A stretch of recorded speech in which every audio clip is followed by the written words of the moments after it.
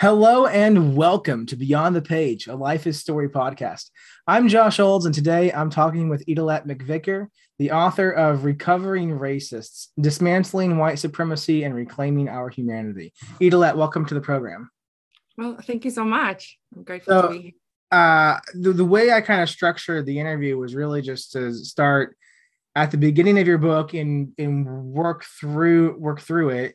Normally that starts with the introduction, but on the cover of the book, you have an endorsement from Lisa Sharon Harper, whose book Fortune is actually coming out from the same publisher right around the same time as your book. I don't know if you guys Hers is out now. Yeah. Hers is out now. I don't know if you plan that or not. But I actually read your two books back to back because I got them at the same time. So that was a really good. I think that was really good for me to see both of your works together. But she endorsed your book and just said Idelette McVicker has done the work. So I want to start because that's high praise, and I want to start with the story of how you began your journey of being a recovering racist and what you did for Lisa Sharon Harper to say she's done the work. So we need to follow in the footsteps. How do we who are on that journey make sure that we are doing the work that matters and not just the work that we think we should do? Mm-hmm. Okay. Big question, right? Easy question, just to start off. I'll softball you. Big question, easy question. Yeah. So let me just say, I'm just want to ground myself right where I am. I live in Surrey, British Columbia in Canada. Some people call this Turtle Island. I live on the unceded territories of the Kwantlen, the Semiahmoo, and the Stolo peoples. But originally, I am from the Drakensberg Mountains in South Africa. So I have crossed continents and languages to be here today. And to be honest with you, it probably took me 30 years you say, how did you become a recovering racist? I think it's been a journey of 30 plus years. But, in some way, I was born into this story, right? Like I write about that, but just like to be born right into the story of apartheid in South Africa, I was born into the white side, literally the white side of the hospital. And my birth certificate was stamped with a racial declaration that was created by the apartheid government, which was a violence in itself. And so for me, this race consciousness was there, right? Like it wasn't spoken about by white people, but it was there, right? And so I can say it started at my birth, or I can say it started when I was 16, at that time, books were starting to get unbanned in South Africa. And I remember walking into the library and I'm like, banned books, can they be so bad, right? Well, there's a big conversation in the US right now. Mm-hmm. And I remember I just kind of went for that turnstile and I was like, this is an author. I was like, can this, I picked it up and started reading this book. And it was describing a relationship with a white man and a Black man in a way that I hadn't seen a relationship, because it had been so hierarchical, like it had set up, constructed in a hierarchical way, right? And so it just awakened and shattered my worldview, my concept of what does it mean to be, who am I? What is the story that I've been told? I think it was more like that. It was like, this is a story that people have been telling me that I've lived in this kind of world, in this that was created, and this is the story of we told who we are as Afrikaner people, as white people in South Africa, and we also speak Afrikaans. When I talk about Afrikaner people, it's white people in South Africa who also speak Afrikaans.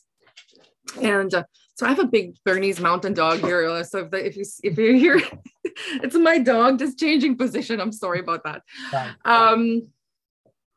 So that was a real big. That was my first awakening, I would say, right? And then there was a moment when I lived in Taiwan. I worked as a journalist in Taiwan.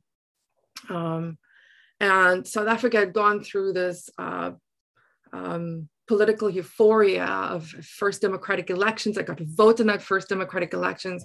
And I remember it was like this euphoric day. and everything, like political freedom had come at that time, right? And yet 3 years later, I stood in Taiwan and we're celebrating this Freedom Day.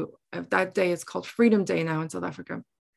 And we were celebrating that. I was covering the story. And as I was thinking about it, standing in that room in a global context, and I heard my own accent, my Afrikaans accent. It was like, I am not the good person in the story. How the people in this room perceive me is not as the good person in the story. Like literally, apartheid was called a crime and is and was a crime against humanity. And I was like celebrating, yeah, apartheid had ended. I'm like, oh crap, that's what my people had created. And then, and it was this warm wash of shame. And it was just like, I have to deal with this. I have to figure out who I am in this world. Do I have a place to belong? Do I belong in the story of humanity? Or have my ancestors now created the story and I have to live from that? Or can I create a new story? Or is there something else? And I didn't know how to move forward. And there were no models for me, really, to be honest with you, of how to move out of that shame. Mm-hmm. And so I just started walking, and I was in a, like an intimate relationship with Jesus and the Holy Spirit, and just kind of like walking with God and like, help me. What does this mean? Like, how do I get out of this story? And so, I talk about my faith has, from that minute, became an anti-racist faith, because racism and race and my story and my faith were so deeply interconnected. And so for me, there was no question. I had to wrestle with the story of apartheid. I had to wrestle with who am I in the story of humanity as a white person. And that was a huge moment marker in the story. But then this whole recovering racist piece, that was Reverend Kelly Brown Douglas. And I was sitting, I was sitting at the Festival of Faith and Writing, and she was speaking. And I remember just like sitting there, I wanted all the tools. I wanted all the information, because I was so hungry for more understanding and language of how do we recover and how do we write a different story. And she said, and she stood there and just so gracious. And she said, one of her friends had said that the only thing white people can ever be are recovering racists. And I was like, did she just say that? And it was like, did I hear that correctly? And then it was like, my friend was like, yes. And then I was like, that's it. That's the language I've been looking for, to own this and to acknowledge it, and not to run away with it, but to actually run towards it and say, I acknowledge it. Now, what do we do? Right? That's not where we end. But that acknowledgement was a huge more shattering, right? Like another shattering moment. And just this thud, right? Like, there's more work to do. There's deeper work to do, right? And so really this has been a journey of liberation, right? And it's like, every time it's like, let's peel these layers. Oh, what more is there to do with your ego and your consciousness and who you are, and what do you believe about yourself, right? So there is a bit of the journey. So, a long journey. And, it is an honor that Lisa Sharon Harper wrote that. And no, it was not planned from my perspective. I guess it's beautifully, divinely orchestrated. And it is such an honor. And for her to say that. So yeah, I'm really, really grateful. Yeah, I appreciate your authenticity and your vulnerability. The fact that, you're owning up to a system that you participated in, even that you didn't choose to be born into this system, but taking ownership of what corporately you have benefited from, the privilege that it has given you, That's such an important element, I think, for white people to come to understand, because there is a lot of this, especially, and I think it's different in the United States, because it's South Africa and apartheid, that's decades ago, where when America looks back to its racism, well, we tend to look back to slavery, and we're like, well, that was 150 years ago. I had nothing to do with that. We might even go and look back to Jim Crow in the 1960s, and then you're like, well, that's not that long ago, actually. But there are still people who are like, well, that doesn't have anything to do with me. Do we like we can say, okay, there was racism, and I think this is really the way that a lot of people are still looking at it, in the sense of like, I didn't ask to be white. Why should I apologize for something that I didn't do? They feel like they didn't do, or have an issue in. Or people might even say, hey, I'll admit there's structural racism. I'll admit that we benefit from racist structures. But that's different than saying, I personally have been racist and need to recover from my racism. Why do you feel like that's a necessary step for people to take, is to say, I'm white and I am a recovering racist? Personally, not just corporately, why is that important? Okay, you've kind of said a lot of things. I have, yes, sorry. Final question. I think we have to come to the place of acknowledgement, and I think the kind of that rock bottom, understanding our place in the story of humanity, and I think it's important for people who live in the US to also understand that this is not just a story of the US, that this is a story in a global context, right? But I'm, as you were saying about, racism across the centuries in the US, I just recommend that people go to the Equal Justice Institute in Montgomery, Alabama, because you can see it so clearly standing in the museum. And I think it was so eye-opening to see how racist forces shapeshift from transatlantic slavery to domestic slavery to Jim Crow to mass incarceration to Black bodies on the street still, right? That a Black mom has to talk to her son about what it means to be in a Black body when it goes out, and a white mom doesn't have to do that to a white son, right? And so I think there's so much to say about that, but even in those, the fact that a white mom doesn't have to do that for a white son, right? Like in that part, that there's this sort of omission, right? Like there's this thing that doesn't exist for a white parent. But a Black parent has to do that. Like there's like that, right? So it's hard to acknowledge the fact that you don't have to do something, right? And so I've talked about, see what is not there. We have to look for what is like seemingly not there, right? Like literally, District 6, a community in South Africa that was demolished by the apartheid government, literally removed, forcibly removed. People's homes, valuables, everything removed, and they were taken to other places. And you're like, well, I don't see District 6. Well, so I don't have to be accountable for that, or I don't have to acknowledge it. But the fact that it isn't there is as important, that we have to understand that these spaces, or the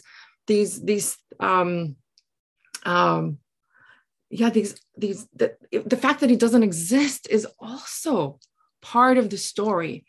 I do believe white people have to acknowledge that we are shaped by a white consciousness, or have been shaped by white consciousness, right? So the world was created based on ideas. Ideas create the world, right? And so white people have created worlds around hierarchy and systems of understanding ourselves in a hierarchy of value and worth based on skin color, right?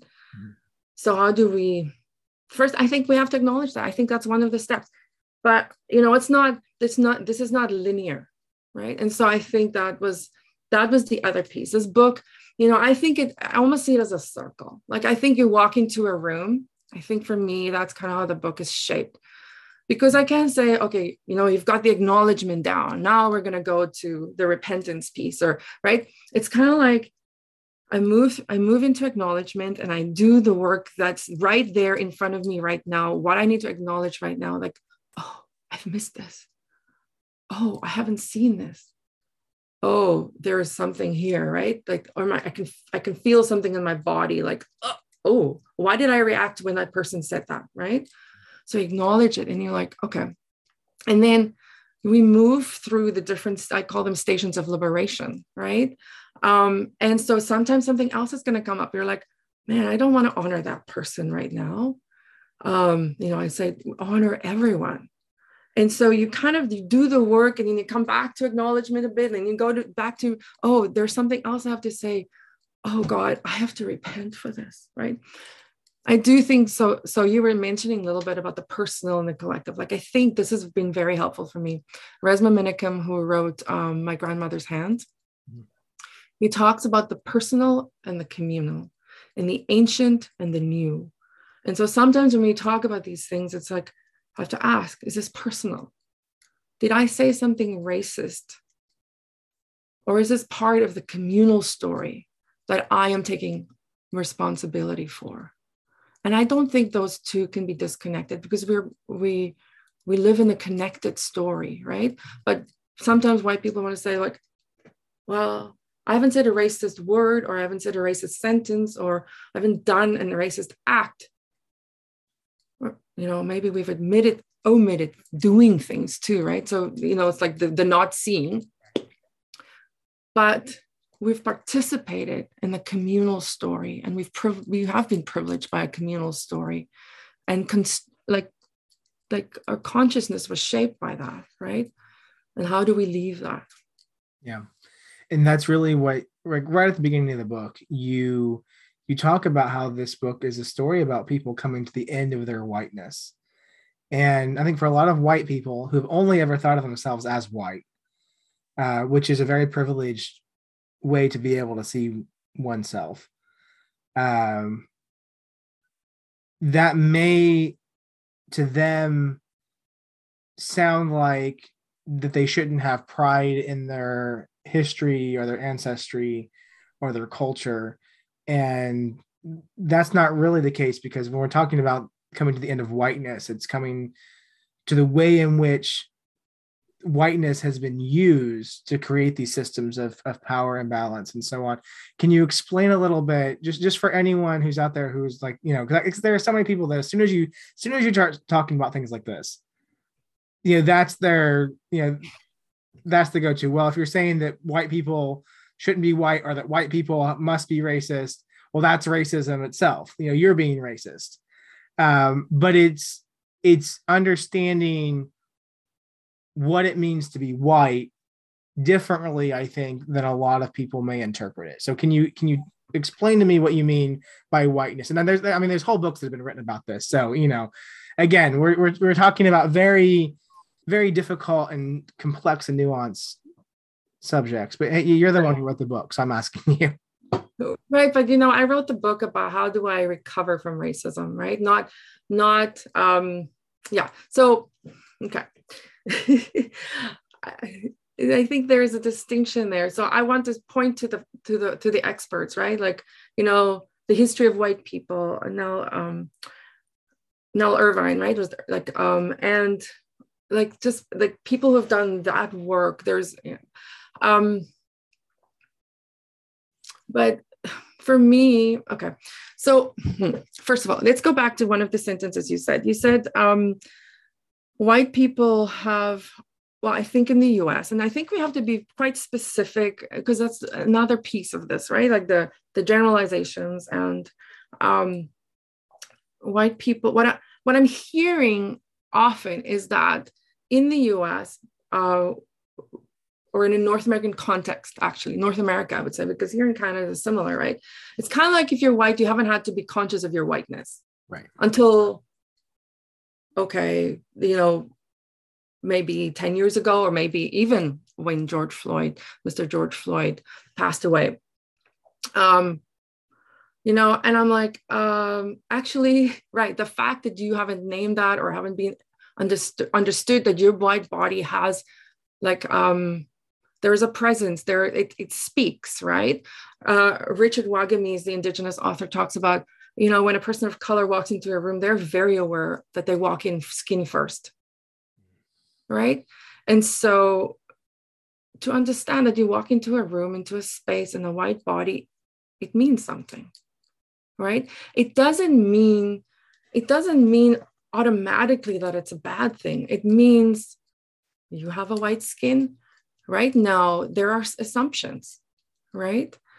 And I think it's an invitation. I think it's an invitation to do the work and to say, let's write a different story about what it means to be white. I just saw this beautiful like meme, actually, a powerful meme about, let's celebrate Black History Month for white people by making right what white history has done. Like we're repairing what white history has done, right? And so it's, yes, this is a sober moment to be white in history, a very sober moment. And I think we can either say, it's not my piece to do, and I think we lose out on the liberation of this invitation. Or we can do the work and we can become fully human. Because I think, that is the invitation. One of the things that I noticed in the book that you were particularly sensitive to is that, and you have also in this interview, that you're a white voice centering a white audience in a conversation about race. Okay. So so not centering a white audience. I think inviting a white audience to a side conversation and holding space for a white audience. Okay. Right? Yes, I think it really matters that we name that right. And I cannot, but our language matters, right? And also just even to think about how this is how I conceptualize it, right? Literally. So, and this was so helpful. And this was part of, I think, Lisa Sharon Harper wrote about that, right? We were on Robben Island together, and it was such an honor to even be there with other global faith leaders. And we were talking about, does Jesus have to do with justice at the time? And we were in this context of, here we are on Robben Island. Nelson Mandela was kept in prison here. Robert Sobukwe was kept in silence for 6 years on this island, literally not allowed to speak. And so the land kind of speaks to you when you're there, and you're like, there's work here, right? And in this context, we can talk about it, and we can there's an invitation again, right? Yeah. And here we were sitting, and in this kind of in a larger room doing some work, and I remember we were asked, it's a kind of a World Cafe style. We were asked over the tea break just to kind of arrange the posters on the wall, just kind of create some organization. And I remember walking up to the wall, and all of a sudden I look around me and I'm like, only the white people walked up to the board and started arranging the posters. And I'm like, ooh, what's wrong here? Something's happening here, right here, right? I didn't have the language for this. But Lisa saw it. And I just knew it was wrong. But Lisa saw it, and she named it, and she said, this is what's happening right now. This is because this is part of what whiteness had created. All right. And so there was this big conversation, and it cracked open the room. It was amazing, right? They were like, we just named what's actually happening in the room right now. And I remember sitting, and and here I was in my white Afrikaner woman body, And I was sitting next to a pastor, a Black pastor, older gentleman. I remember how he was he was honoring me so beautifully. But I remember I knew he wasn't going to speak up in that moment what he needed to say. I just knew. And I was like, there are power dynamics in this room. Mm-hmm. And they said, can the white people need to leave the room. And you're like, okay, that's what we need to do. But it's just sort of like, okay, sure. And we're kind of like bedraggled out of there and sat in the cafeteria area or whatever, or the lunch area. And I feel like the book is that. We've been asked to leave the room because there's in the large conversation around race, we kind of have to leave the room to have some conversations that can't be had in that big room. And we got to figure some things out. And we got to name power. We got to name privilege. We have to name the discomfort too, maybe. It's okay to acknowledge that with your recovering racist friend. And just like, this feels kind of interesting, right? And I remember people were having conversations about that, right? But it was the best thing that could have happened for the room, because we walked back in and that room had shifted. That room was different. And the people in the room, Black, Indigenous, persons of color, they all knew that power is acknowledged, and each one of them, each person in that room had the power to speak and was invited to speak and needed to speak, and something shifted, right? It was like this chiropractic move, right? And then the other piece, if we are in the large conversation on race, I'm noticing over and over again, we're creating harm. Like we're speaking up, we're like, excuse me, what did you just say? Why did you say that? I want to know, and why, like, and then it's like, hold on right now. This is not the time for you to speak. This is the time for you to listen. And let's go to the side. Let's have that conversation. Or you're feeling uncomfortable. You're feeling just like something, like I remember when people were starting to talk about restitution, I was like, my body goes like, oh, we have to talk about money. And I remember feeling that in my body, right? And it's like, I remember noticed the first time, and then you hear it, and you start hearing the conversation, right? And you're like, oh, and then you start leaning in, and then you're like, oh, we have to have this conversation, right? But the first time I was kind of like, you're doing that. But if you're having it in a side conversation, like, you can be honest about that, but you're not creating harm. You're not harming somebody in the process. And then as you learn and unlearn, you go back into the big conversation. You learn how to hold the space with others, to listen more than you speak, right? And when it's time to speak, right? But to learn about the power that we do hold, the place that we do hold in the story, right? And that the space between us isn't benign, that it's loaded with history and pain and things that have been messed up and like oppressed, not just messed up, oppressed, hurt. So, Yeah, I think that's yeah, because you said it, and really the same thing that I have tried to work through myself in being a white person and talking about racial issues is trying to be very careful to use the privilege of my voice in a way that upholds and uplifts the people who have been doing this work for generations, and not just immediately step in and be like, I know what I'm doing. I'm here to help. There's so many, I've seen a lot of really well-intentioned people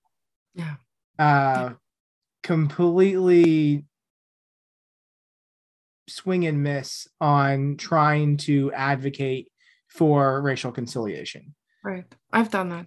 I've really missed the mark, right? And I've hurt people. I've hurt people, and I've had to go back and and kind of really wrestle with that, say sorry when I've needed to say sorry, or when I could say sorry, right? Yeah.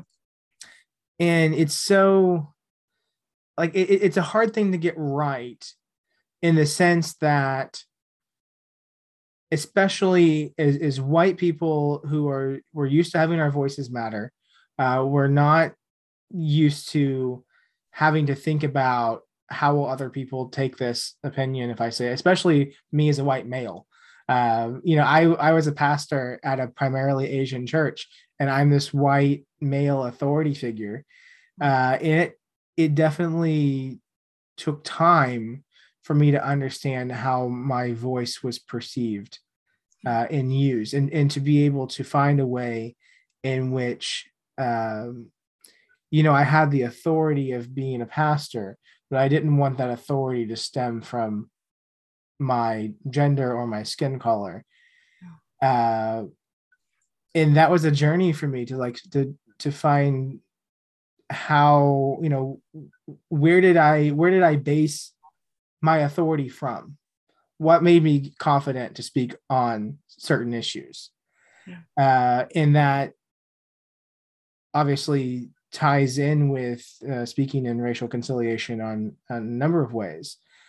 Listening to people of color is so important. I really understand where they're coming from, to understand the way they are defining terms, and to sit back and let them talk.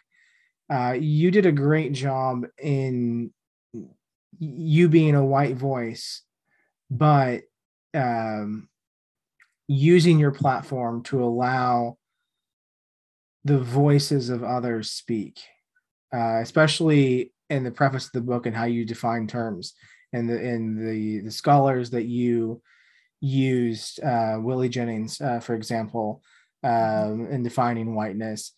How did you find that balance in saying, like, okay, I have this platform, I have this privilege, so now this is the proper way this is the way in which I want to give that power and privilege to a different voice? And how did you find that balance in understanding that, you're the one saying these words, but you're trying not to make it your white voice, I guess, is the question I'm trying to ask.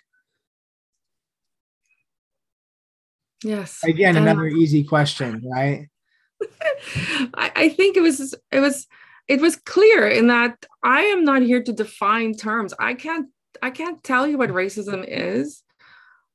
People who have lived it need to tell us what racism is, and define what that means and how it impacts people. And I can't be the one to define. I'm not the one to define that. I'm not the expert. People who have been doing the work, who have been living in a Black body or in a body of color or an Indigenous body, have been doing the work. And I've created language. I am so grateful for the language that's come out of the US. I think out of the UK, Canada as well, but particularly the US.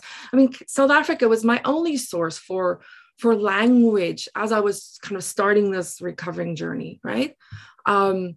The words of Robert Sobukwe and of the Archbishop Emeritus Tutu, right? Like Desmond Tutu was a gift to me. The work of Desmond Tutu was a gift. I was like, am I literally holding on to this book, No Freedom Without Forgiveness? Because it's like, and I could read it like almost, sometimes I had to read it like line by line, and I had to let the lines do the work in me, because I was emaciated in my consciousness.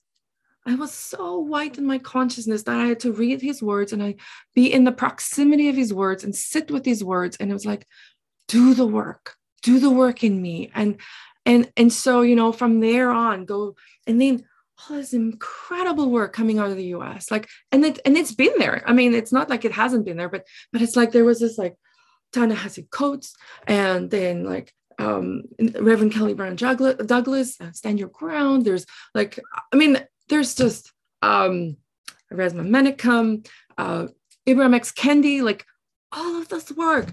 And then cast, like every time I was like, this is such a gift in the language.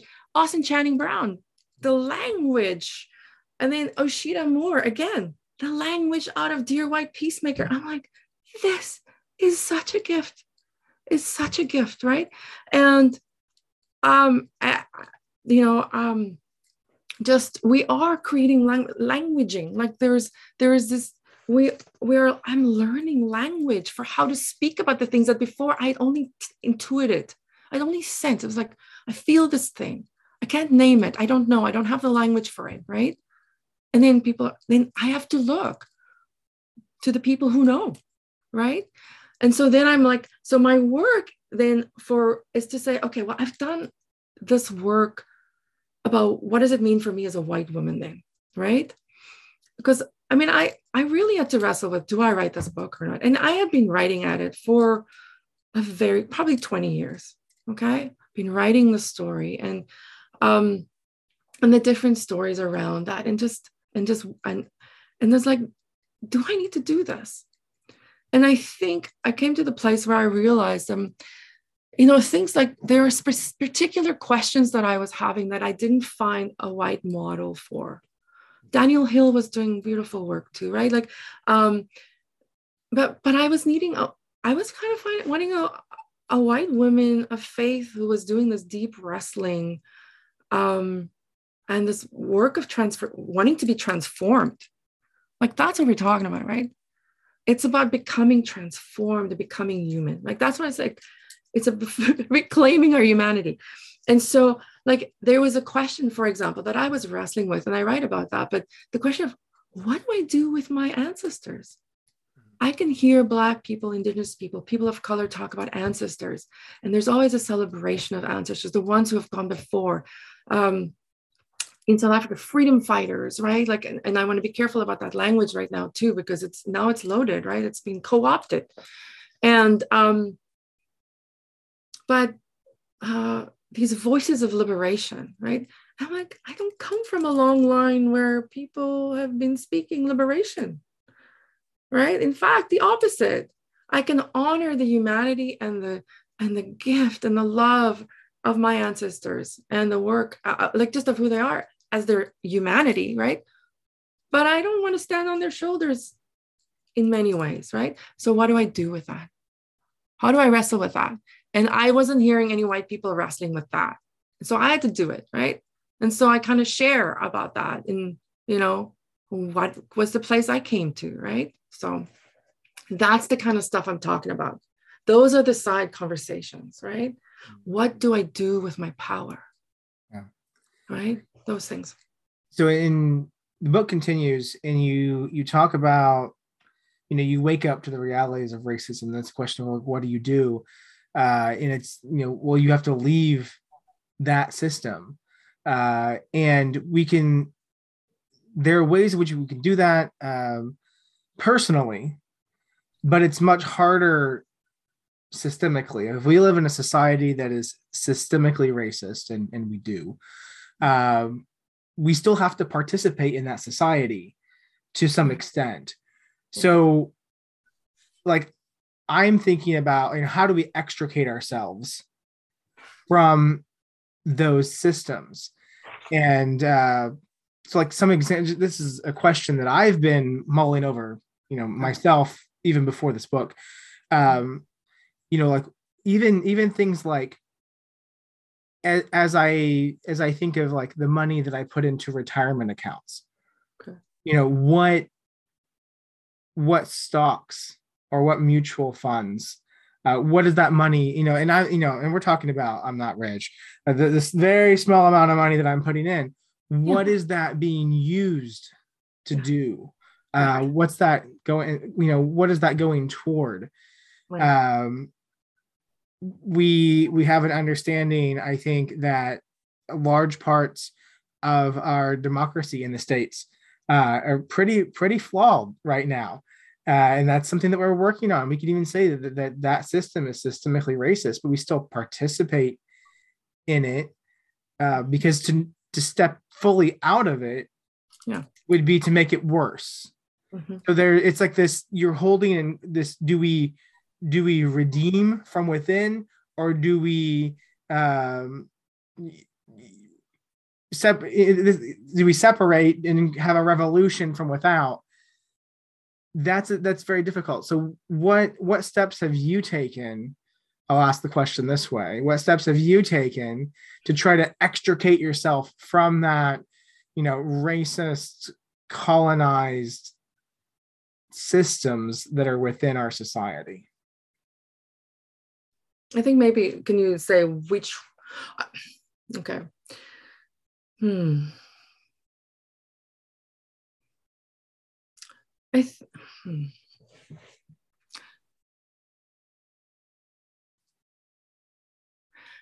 I think I asked myself, where does my story intersect with the story of race?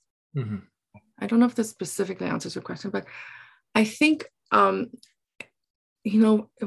the,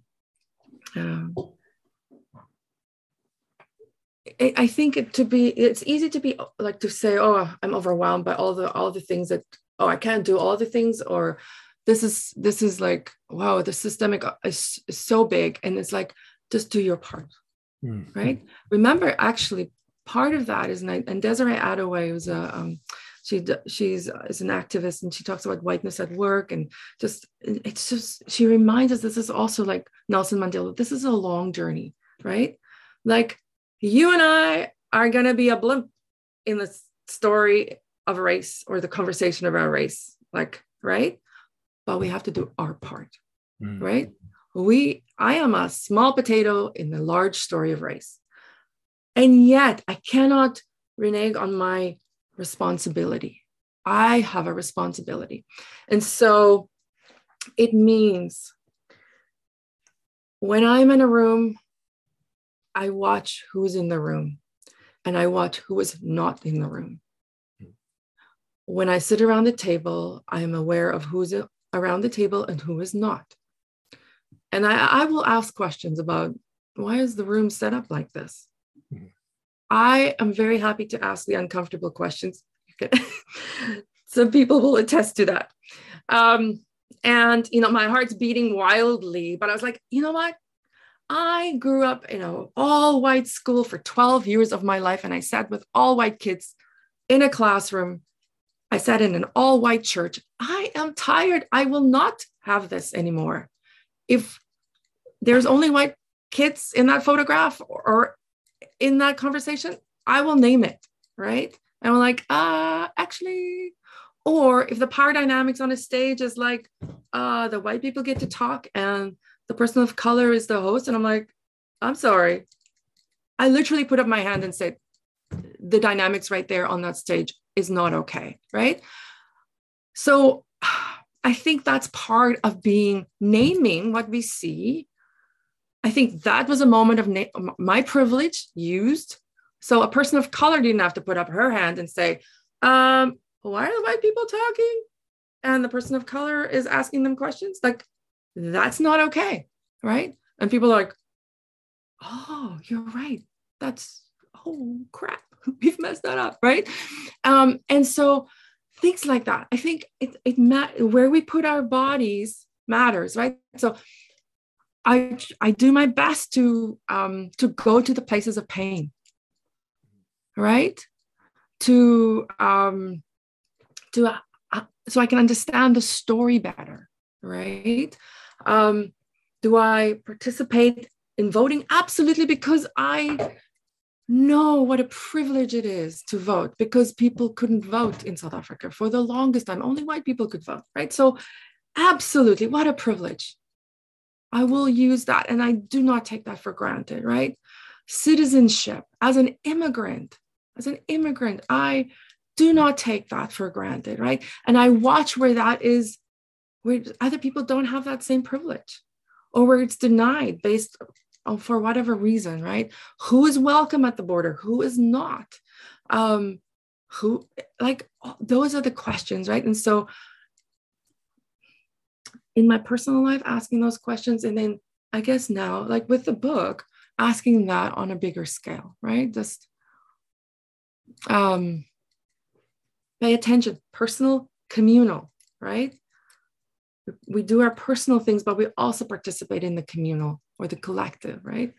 And we'll just have to keep having this conversation too, right? But until you kind of be like, oh, this is actually the question I was asking. This is actually the answer I was looking for. Sometimes we don't have the right language for even the question, right? Like, I didn't know that question about the ancestors. Like, I know there's something here that I need to figure out. I didn't know what I was even asking, right? Yeah. But to wrestle for that. In the last section of the book, your focus is on repair, on the steps that we can take as white people to repair this rift. And you offer a lot of personal and societal suggestions. And I'm going to name 3 of them, and I'm just going to let you talk about. I have written it as 3 questions, so you have the questions in front of you. But just for time, you have a chapter on decolonizing. You have a chapter on remembering, and there's a hyphen between re and membering, and the concept of restitution. And again, 3 very big topics. Could you briefly go through those and what they mean to you? Okay, sorry, can I briefly what? Sorry, I didn't miss because I was laughing. We'll go first. First is decolonizing, remembering, and restitution. But what about that? You want me to do what? Let's start with explain what, when we say decolonizing, what does that mean? Because I think I want to get our definitions right. I think there are people that might be listening to this that they're with you, they're on board so far, but there might not be an understanding of how white culture has sort of pervaded everything. Because when your culture is the norm, I think a lot of white people, I'll speak for myself, growing up, I just was like, oh, white people don't have a culture, really was where I was kind of at, because my culture was everywhere. I didn't have to think of it as being a subset of what was happening. You would think about white people in the US not having a culture, right? That is correct. Yes. Right? Yeah. It's assumed that this is what people do. This is, so part of the work of repair is sort of decolonizing ourselves and our structures. What does it mean to decolonize? Okay, so I'm gonna again point to the voices who are the experts on this, right? Like it's not my place to define that.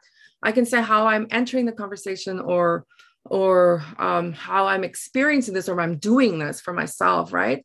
I think something that really clicked for me, it was like Cheryl Bear. She's of the Notlawooden First Nation. And she said, and she was speaking at our She Loves Church one time. And she says, what is decolonizing? It's hearing a different story and changing your mind. Mm-hmm. I felt like it was so, right. It was just like, oh, okay. What different stories do I need to hear? Right. And where do I need to change my mind? Right. Yeah. I think sometimes we think it's like big concept and it's like, oh, and I'm like, oh, yes. That was very helpful for me too. Like just to kind of pierce that, right? I think just to be mindful of where you are in the story, right? Okay. I am a white woman who grew up in a this context. I am now in this context. I speak from these different places, from my immigrant identity. I speak from an Afrikaner identity. I speak from an Afrikaans identity. I speak from a white cisgendered heterosexual woman. So I speak from that identity, right? So I'm like, there's a lot going on. So just figuring out where are you in the story and what identity are you also speaking from, right? And then I think there's this idea of sometimes, I know for me this has happened, where I've heard a story and I lived in a story where this is the way the story was told. And when I realized, and I moved away from it, I kind of just moved away from it and I realized, oh, this is just a particular story. And this is the way Afrikaner people told the story. I talk about the Battle of Blood River in South Africa with the Zulu Nation, and people can read about that. But And I was like, oh, I had to do that. I mean, that took years for me to decolonize that story, right? Did I name it decolonization at the time? No. But I had to hear a different story from a different perspective. What would a Zulu mom tell her kids about that day? What does my friend Musu tell her friend about that day, right? How do we stand together now, right? Okay. And so that's kind of the decolonizing piece.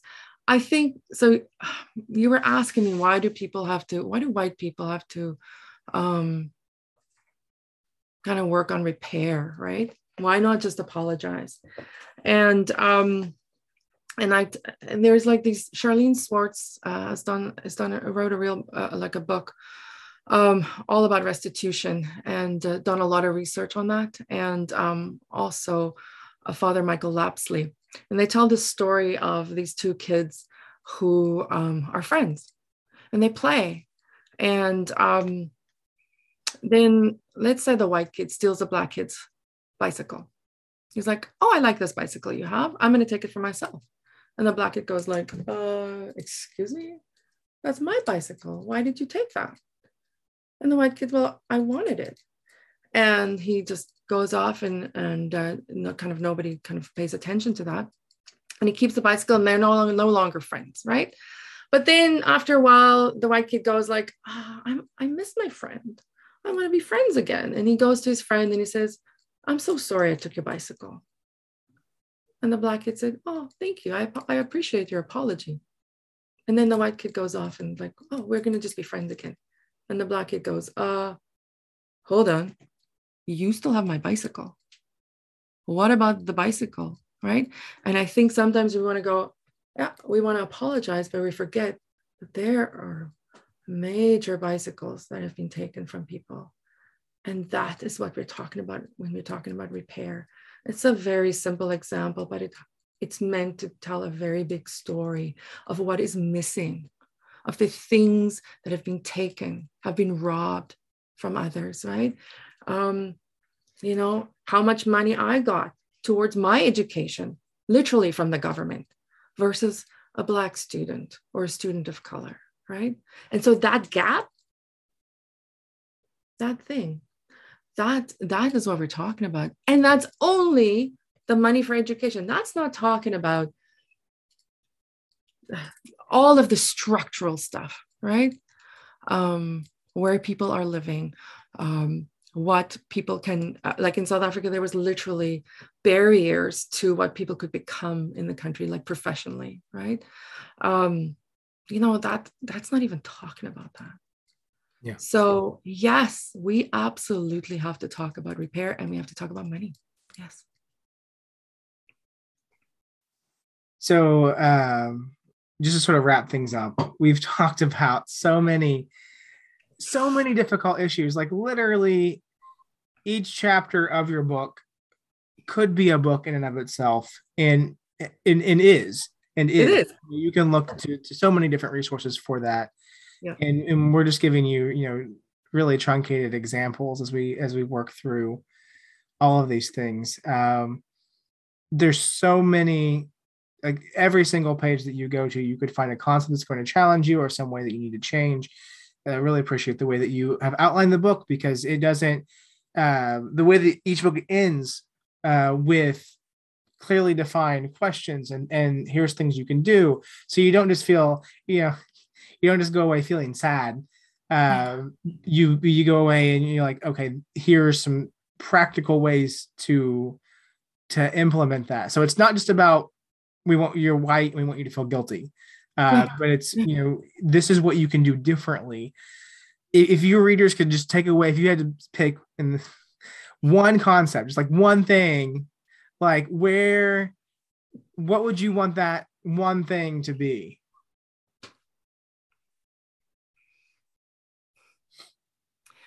I think it is the idea that we belong to each other. I think underneath all of this is understanding that very deep connectedness to the humanity of each other. And I don't say that lightly. Like, I know it's become a bit of a catchphrase, and it's kind of like we can say we belong to each other, but I mean it in a very deep way, that when you're flourishing, I can flourish. And so when the different, so when a Black student in South Africa is flourishing and she feels like she is supported and she can walk safely where she needs to be, or she can grab a taxi, or she can be with her friends and sense like that empowerment, there is an empowerment for me. There is a safety and there is a freedom for me. There's something in our connectedness to each other that I don't take for granted, because my soul is a witness to that we belong to each other. But when we belong to George Floyd dying on the street, right? We belong to an Ahmaud Arbery, Breonna Taylor. I belong to her, right? And her death needs to mean something. I belong to a Hector Peterson in South Africa, who was kind of like the Emmett Till of South Africa, right? I belong to his sister, right? Who had to watch her little brother die. Like, we belong to each other. We're in this beautiful network of mutuality. And I think if we can get that doing this work is because we belong to each other, and our liberation, our flourishing, our transformation is connected to this, right? This is an invitation to liberation. This is an invitation to transformation, right? It's hard and good and important, and if we don't do this, I mean, we can slip back into, like, I don't know, emaciated whiteness. I don't know. Yeah. Well, Idelette, I want to thank you for taking time out of your day to be on the program. Again, for like, there was not an easy question that I handed you there, and I think if you're listening to this and you've listened to all this in one sitting, congratulations. Choo. That's yes, it. Yes. We got to build capacity. I would love to say one thing, if that's okay. Yes. Go ahead. The fact, I acknowledge that we are two white people having this conversation, and I'm very aware of that, right? But it's kind of exciting that two white people are having this conversation, because 20 years ago, I wasn't finding white people wanting to have a conversation about this, right? And so acknowledging that, and we're going to mess up. And yes, we have to have these conversations too. Right? So thank you. Thank you for having me. So the book is Recovering Racists, Dismantling White Supremacy and Reclaiming Our Humanity. It comes out from Brazos Press and in April, correct? April 12th, yes. April 12th, okay. So right around the time that this interview will go live, you can go out and pick up the book. It is, I think, especially if you're in an American context, seeing global racism, seeing it from the perspective of South Africa, might help you place some concepts in a different mental space, because it's different stories than the ones that you hear over and over again in the States, and it might help you learn to process those things differently. It's a very challenging book. It's very heartfelt, and also, like you have throughout this whole interview, very aware of what it is and what it's building on, and that it's very much a sidebar in the conversation of race. So Idelette, thank you for your book. Thank you for your work. And as you continue to recover from racism, that we're all on this journey, that we're on this journey together. And I think helping people, giving them a pathway in which to start, will hopefully help set people on that journey. I hope so. Thank you.